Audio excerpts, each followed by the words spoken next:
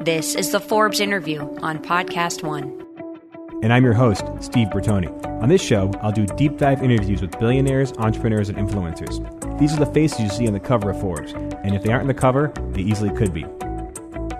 Hello, everybody. Welcome to the show. Today we have Tom Steyer, who is just your typical self-made billionaire, hedge fund investor, activist, environmentalist, and perhaps future politician. We'll have to talk about that later. Tom, welcome to the show. Thank you so much for having me. So you are a rare hedge fund guy who is going all out for the Democrats. You're a big Democratic donor. And obviously the Trump election must have been just earth-shattering. What is going on? What is on your mind? Well, I see this election as ushering in an administration that is leading an all-out attack on American interests, on the civil liberties of Americans, and on the American people generally. And I feel that we want to be part of the group of people who is organizing to stand up against that, to try and protect our basic rights, and also to try and put forward a much more positive, more hopeful, optimistic view of what we can do together, instead of this terrible attempt to divide us and prove that the world is terrible and only a true authoritarian can save us from ourselves. When did you get so involved in politics? You're not quiet. You're leading with your voice. You're leading with your wallet. What has motivated you to get involved, and when did you start? Well, the first time I really got involved in politics was somewhere around 2002, when I realized that George W. Bush was going to turn out to be a disastrous president for the United States. When he was originally elected, I wasn't for him, but I thought that he had a good record in Texas and was a quote-unquote compassionate conservative, and that he would be a president who I might not agree with, but who would do a good job the way his father did, given his lights. And I realized somewhere around 2002 that actually he was going to be an incredibly negative force for the American people and for our country. And so I worked really hard for John Kerry as an alternative to try and save us from what I thought was an administration that was floundering and ultimately led to a huge lack of success. For you, what was the red flags with Bush? I think he had absolutely no sense of how an economy works, and I think he had absolutely no sense of the right way to act internationally. And we have 2 failed wars and a gigantic recession to prove that, my anticipation unfortunately turned out to be correct. Going into this crazy election, did you anticipate Trump? Did you fear Trump getting started? I believed that the pollsters knew what they were talking about. And so I just listened to all the different polls and thought, okay, that it's going to come out somewhere close to where they're saying, which is that Hillary Clinton is going to get elected. And on election night, when I saw the returns coming in, I realized, okay, all of the data was wrong. They'd previously done a very good job. And I realized, wow, my expectations are inaccurate. The world has changed in a way that I didn't anticipate. And so let's get on with it and figure out what to do about it. You're a big backer of Hillary Clinton. Was it an anti-Trump move, or did you really believe in Hillary as a candidate, as a politician, as a president? Actually, what we did in 2016 is a little different from the way you characterized it. Okay. What we did was we worked in California and outside California to try and promote the broadest democracy based on issues. So that, for instance, we were on 370 college campuses talking to the kids on issues, but not endorsing anybody until after the conventions. The fact was, we wanted to engage them on climate. We want to engage people on economic justice. We knocked on over 11 million doors with partners. We registered over 1 million people. Our goal was to say, let's get people engaged in the process. Let's let Americans talk to each other and realize what's important, because we believe the broadest democracy, the most people engaged and participating, will get us the best results. And the place where we did that the most was in California. Mm-hmm. And in California, we had an amazing November 8th. You backed the issues, but have you backed people before? Oh, sure. And ultimately, when it came down to Trump versus Clinton, we were all in on Clinton. No question about it. But it sounds like you weren't a giant fan of Hillary. That's not true. What we were saying is this: we were trying to represent the issues, and we were trying to go to American citizens and say, here are issues. All along, we were trying to let people know where they stood. We're straight up progressives. We believe that America is going to be better. We believe that we can have a cleaner, more prosperous future. We believe that we're one people, not dividing people by ethnicity, race, or gender, or sexual orientation. So, we have a very, very different view of why we can have a better future than this administration does. And that's something that we have always stood up for. And for the people who stand up for it along with us, we are unequivocal in our support for them, as we were of Mrs. Clinton when it came to the general. How would you grade Obama? How did you feel his administration did? I thought Barack was a great president. I thought that he came in under extremely difficult circumstances. He never got an iota of cooperation from Republicans. I think he bent over backwards for 5 years, thinking that if he were calm and resolute and polite, that he would ultimately get compromised. I think ultimately he realized he didn't. But I think that I agree with him overwhelmingly on his stances, and I thought that he took the high road consistently and gave us an image of what an American leader is supposed to behave like. And I thought that the further he is from holding the office, the more Americans are going to realize how exceptional he really was. You are an investor, former hedge fund, titan, I'd say.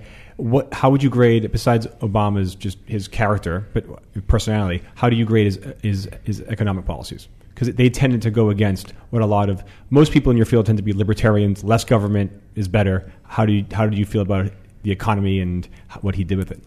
I love libertarians because I say they have to be really, really smart to be able to convince other people that their entire selfishness is actually for other people's benefit. I thought that if you look at the recession of 2008 and compare the United States to every other country in the world, you will see we did the best. The best. There is no country that handled the recession as well as our government did. The fact of the matter is, when people compare the growth rates from 2008 on to the recovery from other recessions post-World War II, they're comparing apples and oranges.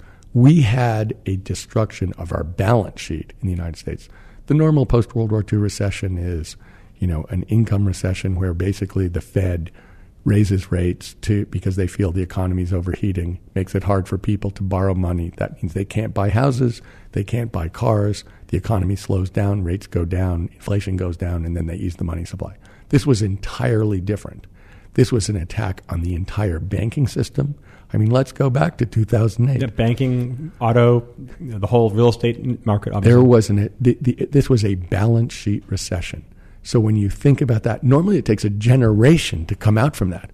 1929, look, it took us World War II to get out of the Depression. The fact of the matter was, I think the Fed did a fantastic job.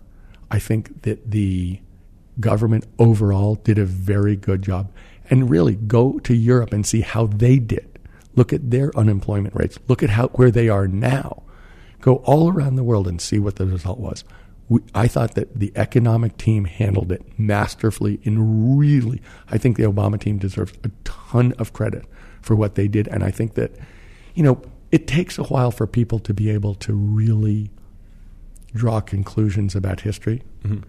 And I think that in this case, the further we get from 2009, 2010, and look and see what happened, people are going to go like, was it perfect? Absolutely, it was not perfect. Could some of it been done better? Absolutely, it could have been done better. But overall, did they do a terrific job? I actually think they did. As an investor, and I guess someone very good in the economy, you want America to thrive. You want the economy booming. You're also a clean energy guy, and a lot of the economy in the last couple of years, or last decade, has been a huge boom in American oil, gas, fracking, that kind of thing. How do you balance both of those? Are you pro-fracking? Are you pro-energy? Obviously, you're a huge green energy guy, but that has made a giant, it's really helped the economy. The energy boom has helped us get out of the recession. If you look, so let's divide up energy a little bit into usage. Yeah. If you look at the amount of capacity in electricity that's been added, it's been overwhelmingly renewables. Not exclusively, but there's been some replacement of coal by natural gas, but there's been the majority of the new generation has been renewables. The fact of the matter is, if you go and look, renewables are a bet on American business. They're a bet on American ingenuity, new businesses, the ability to drive down costs. That's true in technology businesses across the board. Technology businesses, like renewable energy, the kinds of clean energy that are there, are going to wipe the floor with fossil fuels. What are your favorites? You mean which do I think is going to win? Yeah. Well, the good news about the American economy is you don't have to choose them. The economy works on its own if you'll just let it be. I mean, when we see people trying to figure out ways to subsidize coal so that it can compete with renewables, that seems to be contrary to every rule. The idea that American business can't solve problems by doing research, by bringing in new technologies, by driving down costs, by figuring out better ways to bring it to market, that's completely contrary to everything that this country is about. Why are we trying to protect old industries from American entrepreneurship? I'm really not sure. And when you say, just for our listeners, when you say renewables, what specifically do you... Look, the overwhelming numbers are wind and solar. But let me say this too. We have spent a ton of time, mostly through a project called the Risky Business Project. It's a bipartisan project. It's got Hank Paulson, Mayor Bloomberg, and me as the people who originated it, and then a bunch of people of both parties or no party, business people, supporting it. And the idea was to compare what would happen if we did clean energy versus business as usual. Clean energy creates net millions more jobs, drives up wages, drives down costs, and drives up the growth of the United States of America. So when someone says, if we don't invest in this fossil fuel project, then we won't create these jobs, right, we'll invest in another project that is smarter and creates more jobs and is better for the United States. It is when we look at fossil fuels, you have to understand we're not producing all those assets. Really, new technologies are going to wipe the floor with fossil fuels, and the fossil fuel companies are going to fight like crazy because they're the incumbents to get political protection from elected officials, and they're going to pay and have paid a ton of money to get political protection. That's where we are now. What is the Tom Steyer clean energy blueprint? Like, if you were the energy czar, what do we need to do to get to a spot where alternatives really are, renewables really are? If you ask people who are theoreticians of either party, so my friends who are Republicans, my friends who are Democrats, if you take them away from politics and just ask policy, they would say, find out what the cost to society is of the different kinds of pollution associated with fossil fuels, charge them, and let the market work, period. Get out of the way, and just give everybody a level playing field. If that happens... How does that work? I'm just curious, when you say, what do you mean by charge them? You put a tax, you put a fee based on pollution. You don't get a right to pollute. This is originally was done with the hole in the ozone layer, where under originally the Reagan administration, they said we could only allow this much pollution. You get to bid, everybody gets to pay to pollute if they want to, and you buy the right to pollute, and that's a fee. The credit, the credit trading system? Yes. Yeah. And American business came up with a solution so that you could replace that technology with a better, cheaper technology in like 6 months. All they said was, make them pay. And I think DuPont came up with something better. The truth of the matter is, Americans are smart. They're good researchers. They're great at commercializing new ideas and driving down costs. And that's all we're really talking about. The funny thing about this whole thing is we have one industry, the fossil fuel industry, trying to retain its position in American society. And virtually every other industry is like, why? They've moved on. The people who are in favor of pushing for clean energy includes Walmart, Cargill, GE. There are tons of the huge American companies all across the country who know this conversation is over. But politically, it's not over because those fossil fuel companies have consistent defenders from elected officials. So obviously the current administration does not see eye to eye with what you're pushing here. What are you doing tomorrow? What is the game plan for you and your foundation and just your peers for the next 4 years? What's the battle plan? From our standpoint, we'll keep doing what we've been doing, which is basically to say we believe in the American people. We believe that they're smart.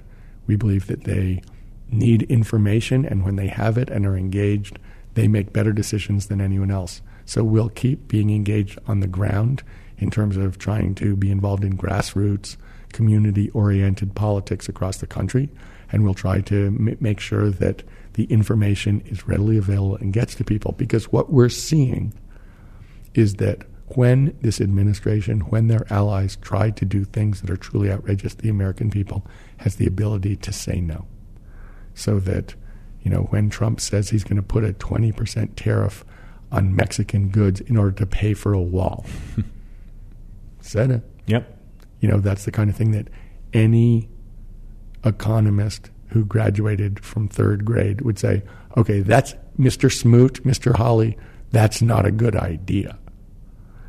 But he said it, and the American people basically said, there was an immediate response of, that is one of the worst ideas of all time.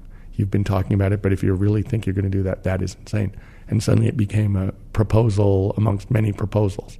When the congressional Republicans started by saying, our number one move is to get rid of ethics oversight, the American people said, no, that is wholly unacceptable. So we view our role as trying to be part of this direct democracy that can be the people who say, no, there's a better way of thinking about America. There's a way that will produce higher wages and more jobs, and we can have cleaner air and a much safer society. And that's what we are going to try and be part of that movement as hard as we can. You have such great faith in the American people, and I assume that means you have faith in the American economy. And as a top investor, what is your prediction for the economy? Or not even prediction. What do you like right now? If you're making big bets, what are you excited about right now in America in business? Well, first of all, let me say this. I spend all of my time thinking about a better vision for America beyond business, beyond investing, into a much broader view than just looking about where to put money and which industry is going to drive growth. I can say this. In the energy area, there is going to have to be trillions of dollars invested in thinking about a better way to run our society. And that is money that's going to have a good return. So when I think about investment, really, I think people tend to look way too much at the past history, thinking it will change, and don't ask themselves, you think about this society. This society is changing so fast. We're sitting here. If you think about the role of media and the ability to contact people and how people contact people, how Forbes has changed over the last 1, 2, 5, 10 years. It changes every 6 months. It's wild. It's the whole environment. And the pace is not going to slow. It's going to quicken. So the fact of the matter is, one of the, when you think about going forward, what are the things that are not going to change? What is there about this society? You ask me about investment. Here's what I would say about investment. The competitor in every industry that is the most IT enabled, that has the best software, is going to win. In every industry. So just as obvious examples that, are hindsight. Taxi cabs, the deal is you got to get a medallion right. No, actually, Uber, Lyft, it was about IT. But hotels are about where you are and the kind of service. Actually, Airbnb would argue, maybe not. Farming, the most IT-enabled farmers are going to win. Everyone always thought it was about who has the best land, where is the water, all that stuff. The fact of the matter, farming is going to be driven by IT. Every industry in the world is going to be driven by IT, and the person and the company that is competing with that edge is going to be the fastest, it's going to make the decisions the best, and it's going to win. Yeah, the trouble is the best IT is always the third best IT in a year. It's evolved so much, and you look at just the a decade ago, look at the big winners, and look who's in charge now. It's fascinating. But actually, if you look at it, the rule on technology always is you can't skip a generation. So it is true. When people stop innovating, they're going to fall off a cliff. But for the people who are really good, they're going to keep innovating. And so they're going to, in fact, make it more difficult for people to compete with them. Before you threw yourself big into the environment and social causes, when you were running your business, what was kind of your secret sauce? Like when you were making investing, what helped you be so successful and so profitable? I think that business is different from investing. And so if you ask me about business, I would say our rule was long, honest relationships with our partners, both the people we worked with and for the people who were our lawyers, our accountants, our brokers who we did business with. Our idea was long, positive relationships beat short, competitive ones, which I think is a big point of life. It does, but you're also in probably the most aggressive, cutthroat industry in hedge funds where at the end of the day, it was all about the returns. And how did you guys get returns and get that money coming in and get all the customers? What was, in terms of not running the business, but getting great returns and making good bets? When we thought about investing, our rule was it's really important not to be greedy. So we were always trying to be honest and not take huge risks and to understand the risks we were taking. So the funny thing was, from our standpoint, the rule of investing that we believed the most was the first rule of investing: don't lose money. Yeah. The second rule of investing: don't forget the first rule. So we actually had a very straightforward... Well, that's easier said than done. No one wants to lose money in investing. But the question is, how do you really think about it? Because actually, there are a lot of people who would say, I don't want to lose money, but I'm going to do a mathematical formula which will show if I make 10 investments and one of them is a 10 for one and one is a, they'll say, I know that 3 or 4 of them are going to be zeros, but that's okay. And that's reasonable. Mm-hmm. What we said was, no, what we're trying to do is compound at a good rate and not be greedy, but just do it consistently. Because if you do the math, but if you think about it in any long-term way, the people who do well are the people who compound over and over again. The classic example is that if the Indians had taken Peter Stuyvesant's $28 in whatever it was, 1623, and invested at 6%, they could buy Manhattan Island and every building on it today. It's a Warren Buffett calls it the snowball effect. Yes, and that's really what he's done. Yeah, is say, just do it every year. Just compound every year. Don't try and get rich quick. Try to get a decent return and keep doing. Lowe's knows you'll do spring right by saving on what you need to get your garden growing. We do it right, too, with incredible deals during our Spring Black Friday sale, like 19-ounce Bonnie vegetable and herb plants, 4 for $10. And pick up 5 bags of Scott's Mulch in store only for just $10. Whatever's on your list, hurry in and save during our Spring Black Friday sale. Do it right for less. Start with Lowe's. Offers valid through 4/17 while supplies last. Not valid in Alaska or Hawaii. Scott's offer valid in store only. See store for details. U.S. only. Before you made a bet or made an investment, take me through your thought process. What sort of things would you look for? What was the process before you kind of pushed the chips in? Look, we always were sitting there trying to figure out, to be fair about where we were at a given point in time and to try and think forward to another point in time to what would have changed over that period and try and think about how much of that can we anticipate and what can't we anticipate, so that you understand what the risks are that you're willingly taking where you feel like the odds are in your favor and what the risks are that you don't understand and can the company survive it. So to a very large extent, it is a question about thinking about the future. Investing's all about the future. That's all it is, yeah. And so you're spending all your time trying to predict how a group of people are going to work. And, obviously, I think leadership is unbelievably important, much underestimated in my mind. And in a small company, it's everything. Yep. It turns out in the United States of America, it's also critically important, as I think we're finding out. Give me leadership is such a kind of squishy word. What was a good leader in your mind? How did you know when you walked in and met a CEO that you wanted to back? Well, I think one of the things that is the characteristic of a leader, it has to do with culture. Because how you treat people and what your truest values are the things that drive decision-making over a long period of time. So strategies can change, but culture is really who you are. So if you have a leader who's dishonest, who doesn't believe in truth, who doesn't treat people with respect, I mean, that's a very tenuous, shaky situation. And you're going to get all kinds of dysfunction coming out of that. And you're going to get, in my opinion, terrible results. Which companies, either now or looking back, had some of those best cultures specifically? Which companies had the right environment, the right motivation? Well, I think, if you really want to look at someone who is the icon of American business, I mean, it is Warren Buffett.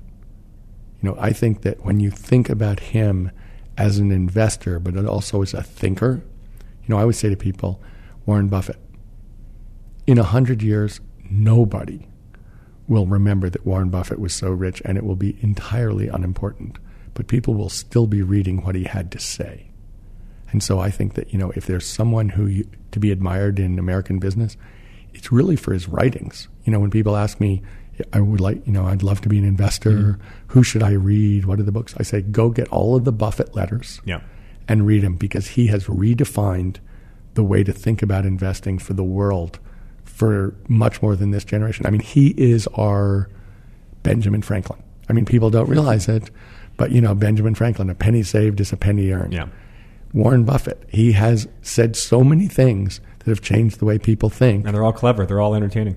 He is a brilliant writer, but he's a much more brilliant thinker. And I don't think people would have paid so much attention to his thinking. But the fact of the matter is, he's someone who has done a great job, in my mind, of trying to be open, transparent, and, really forward-thinking in the best way. What drew you to the investing business in the first place back in the day?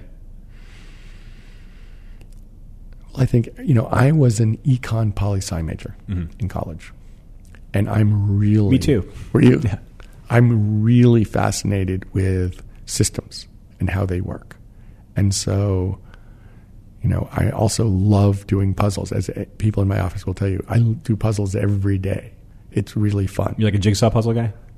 I'm actually not. I'm, numbers puzzles. Okay, yeah. Sudoku? Believe it or not, I still do Sudoku. I'll plead guilty on that. It's just fun. It's relaxing for me. But investing to a large extent is trying to look forward in an infinite number of variables, what's going to happen, and trying to figure out the future. And so to me, that's, inherently interesting. And then you get the positive result of actually compounding and doing well. So it's something that is, for me, it's relaxing and exciting at the same time. And it's, a little world where you get a chance to think really hard about a specific problem. The issue with it is it's very, you're looking at a specific problem, and to a large extent you're thinking about holding the rest of the world constant. Mm-hmm. What happened to me was I realized, wow, I've been super lucky. I love doing this. I've had a great career.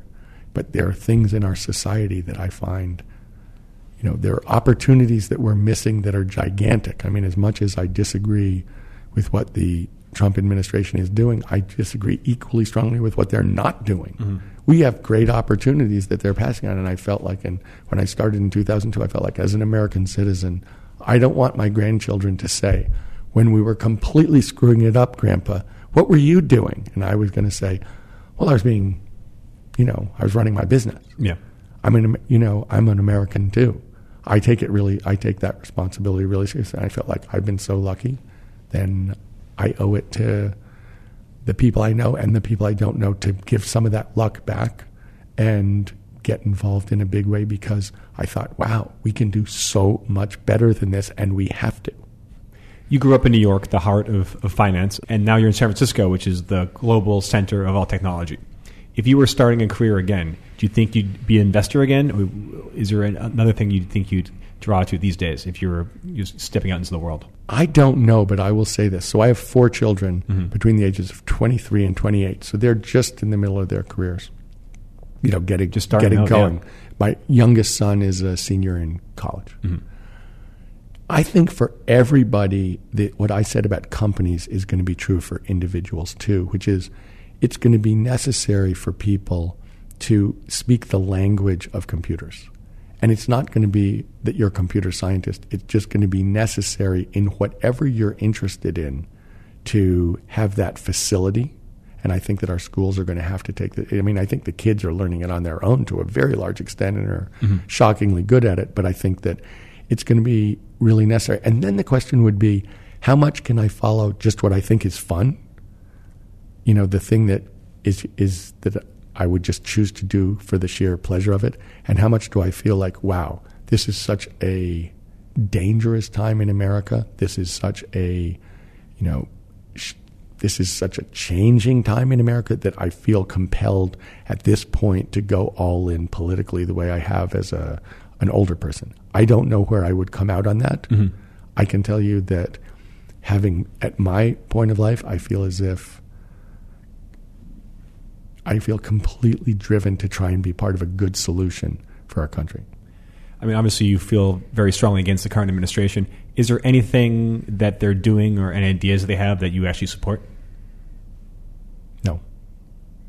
Honestly, I feel there's something else going on here, which is, when you think about business and you think about relations with people in business, there's a concept of a respectable, honest counterparty. So if you come to me and say, let's start a business, let's build a building, let's do a project together, there has to be a sense that you are someone who I can work with. And honestly, this administration is doing things that make it impossible to think that you can work with them. They're not telling the truth. They're intentionally not telling the truth. They're very aggressive. They're going after the rights of Americans. They're going after Americans themselves. They are doing things that I consider divisive and,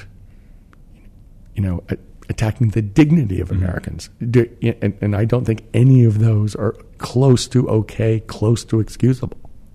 There's been so much action. Like these last 2 weeks have been exhausting.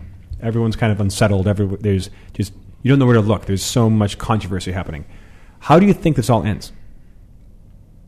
I would say this ends with the American people's voice being heard. And I think that when I said from the beginning, what we believe in is the broadest democracy, the most engagement, the most participation by the most Americans. That's what we believe in. Because we believe when that happens, then the vision that we have, which is of a much more inclusive, welcoming, optimistic society, and one which is much fairer so that the vast disparities of wealth and income are much less, will win, because I truly believe that is the spirit of America and what the vast majority of Americans want. And I think it's a question of getting the participation and the engagement and letting their voices be heard, because their voice will be very loud, and I think it will be very loud against some of the actions that are being taken right now against them. Do you see yourself with maybe a future in politics down the road? I've heard your name bounced around as maybe a California governor candidate down the line. The thing that we're doing now in terms of trying to build grassroots organization, which we had, in 2016, we were on 370 college campuses. We knocked on 11 million doors with partners. We registered over 1 million Americans. We supported probably 15 to 20 different propositions on the ballot. We are going to try to both continue and expand on those operations and also try and make sure that the ability to communicate between and amongst Americans. We're asking Americans right now for what they would like to see as actions is expanded and made really strong.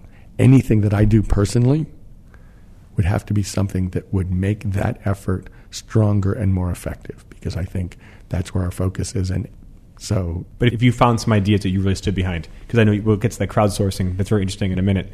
Would you step up and maybe join the government if you or run for government, run for some politics? Well, what I said in the past, someone asked me, would I run for an office if I thought that would help, end some of the. At this point, they were asking me about global warming. Yeah, and I said, look, I try and climb one 14,000-foot mountain a year, and That is actually fairly hard, and depending on how hard the mountain is, it can be very hard. Yeah.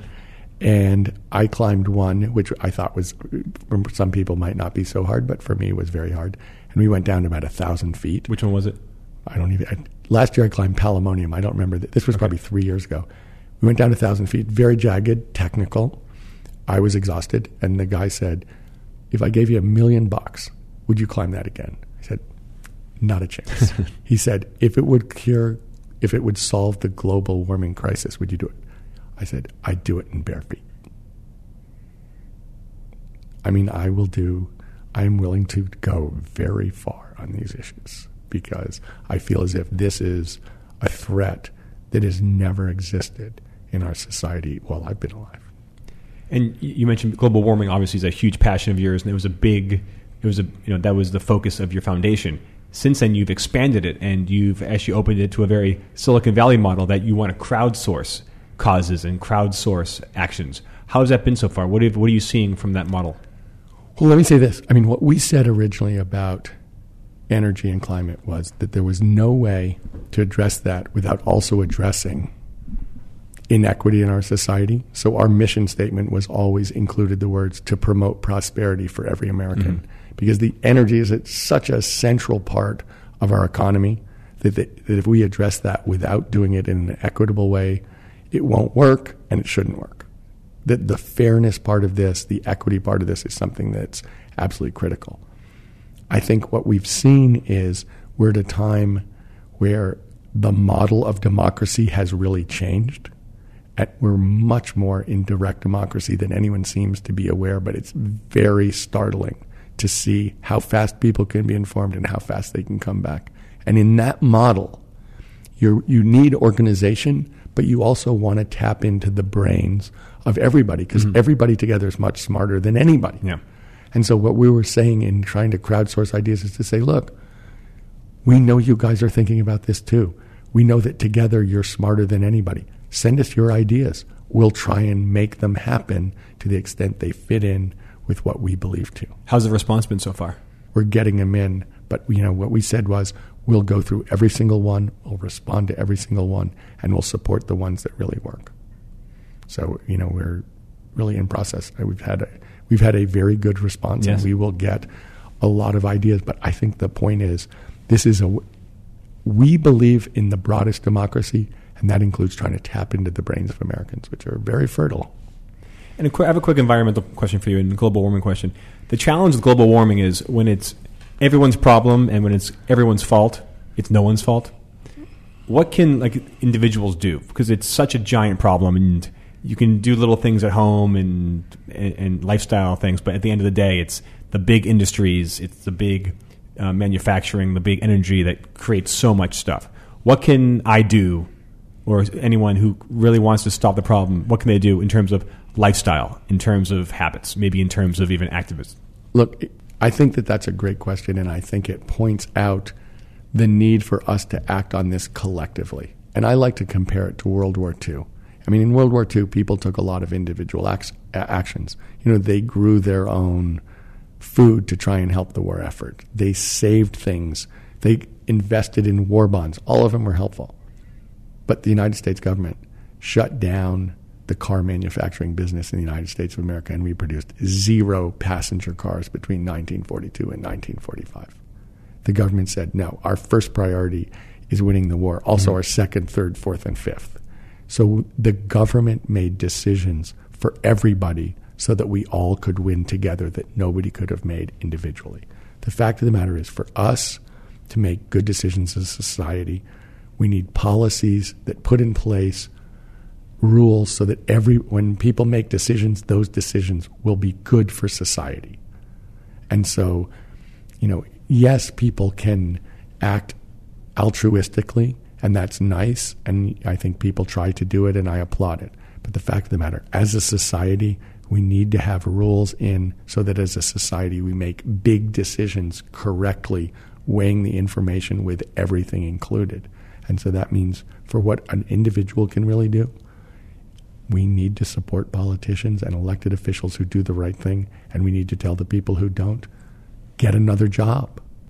If the government can make one policy, which one? What's the first thing in your mind they should do in terms of the environment and clean energy? What's the one thing that you would wish the government could do? I'm going to answer your question, but there are two things that everybody agrees on both sides of the aisle who acknowledges the facts, and that is you should put a price on carbon and you should support research. And of those two, price on carbon is more important. Mm-hmm. So if it were one, all you say is, this is the classic thing I always say to people, look, if I were running a garbage business and my garbage business was to pick up everybody's garbage and dump it in your yard, I would have really low costs, but you wouldn't like it very much. Yeah. That's the fossil fuel business. All you're saying is you have to pay for your costs. So if you put a price of pollution on the fossil fuel business, then let everybody figure it out. And you don't have to worry about it because now people are making decisions with full information. The other thing that I mentioned is the idea of doing a lot of government investing. Traditionally, government investing in research has been necessary because companies don't do blank research. Once the research is done, they're willing to do all the work on commercialization and development. But when you talk about R&D, you have to separate the R from the D. And so if the government did that, then you let the 320 million smart Americans go build new industries, which is happening, by the way, and put a whole bunch of people to work, which is happening, by the way, and you can get out of the way. That's how the system's supposed to work. Tom, one thing I wanted to ask is, what sort of influences, both good and bad, have kind of shaped your worldview? So I think, like everybody else, probably my biggest influence are my parents. Mm-hmm. And my parents are not just from a different generation, they're from a pretty far away generation. They had my brothers and me when they were older. So my father was born in 1918. My mother was born in 1924. They're both dead. Mm-hmm. But that means they both went through the Depression as kids and teenagers, or in my father's case, even beyond that. Mm-hmm. And they both went through World War II. So they had a very intimate interaction with hardship in a time when the whole society was under real threat and they saw a lot of pain. And then they were also intimately involved with being in the war, or in my mom's case, having her brother be in the war and see all of their friends be at risk and also to come through. Mm-hmm. So they had a deep-seated belief in what I would think of as America as a force for good, but also a really old-fashioned attitude about what was right and wrong. And they were extremely unsympathetic to people who did the wrong thing. And I think that's a very, that might be from a different time, but they were people who believed in the truth, period, and someone who wasn't telling the truth was a liar, and that's it. And that's just a fact. And they were that was that era. And so for them, the idea of doing the right, they didn't really respect money. They respected people who did a job well. And they respected what people did, not what they had. And they thought that people who talked about money or who thought that made someone important or valuable, they deeply resented that. What was their opinion then of you going into investing? I was the first person in my family who didn't have what they would think of as some form of calling, who wasn't doing something that they were doing because they deeply believed in it. I happen to be incredibly interested in investing, and it fit, the things that I had studied and the way that I think about what's fun to do. And so for me, it was really fun. But for my parents, they couldn't really understand why someone would be interested in that world. And it was kind of an interesting mystery to them how their son could have ever done that. Did they ever catch on to it? No.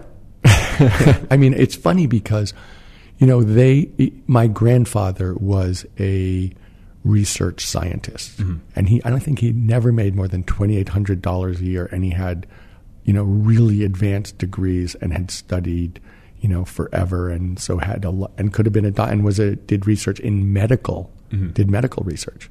And my mother told me that my grandmother was always saying to him, George, take some patience and please make some money for us. And he was like, that's not what I'm interested in. I'm interested in like research and, the next breakthrough and trying to, learn new things and produce new ideas.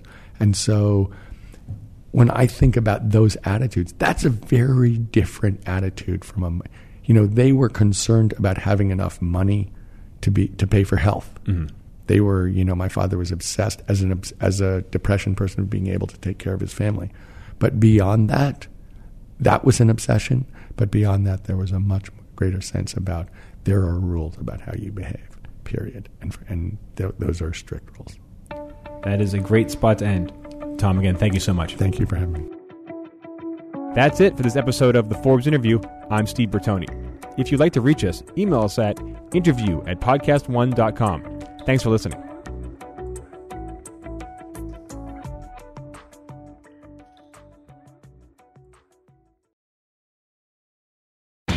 Lowe's knows you'll do spring right by saving on everything you need to get your garden growing. We do it right too, with incredible deals to help you save during our Spring Black Friday sale, like Bonnie vegetable and herb plants, 4 for $10. And for a clean-looking landscape, pick up 5 bags of Scott's mulch for just $10. Whatever's on your spring to-do list, hurry in and save during our Spring Black Friday sale. Do it right for less. Start with Lowe's. Offers valid through 4/17, not valid on Alaska or Hawaii. Bonnie offer valid on 19-ounce pots. See store for details, U.S. only. At the border, I'm Ed Donahue with an AP News Minute. At the roundtable discussion today in San Antonio, Texas, President Trump heard something he said he never heard before about life along the border. Many people are dying, and the danger of living here, unless you know exactly what you're doing, is tremendous. This is Texas Lieutenant Governor Dan Patrick. Where are the people in Washington to stand up for these children, these women, these senior citizens? Where are they? Bring them down. Mr. President, let the Democrats come down to Brooks County. Let them come to any of these ranches. Let them see these bodies. Let them see the skeletons. We have the photographs. Attorney General William Barr says he thinks spying did occur on Donald Trump's presidential campaign, suggesting the origins of the Russia investigation may have been mishandled. Scientists released the first image ever made of a black hole, revealing a fiery ring of gravity-twisted light swirling around the edge of the abyss. One scientist said, "Science fiction has become science fact." I'm Ed Donahue.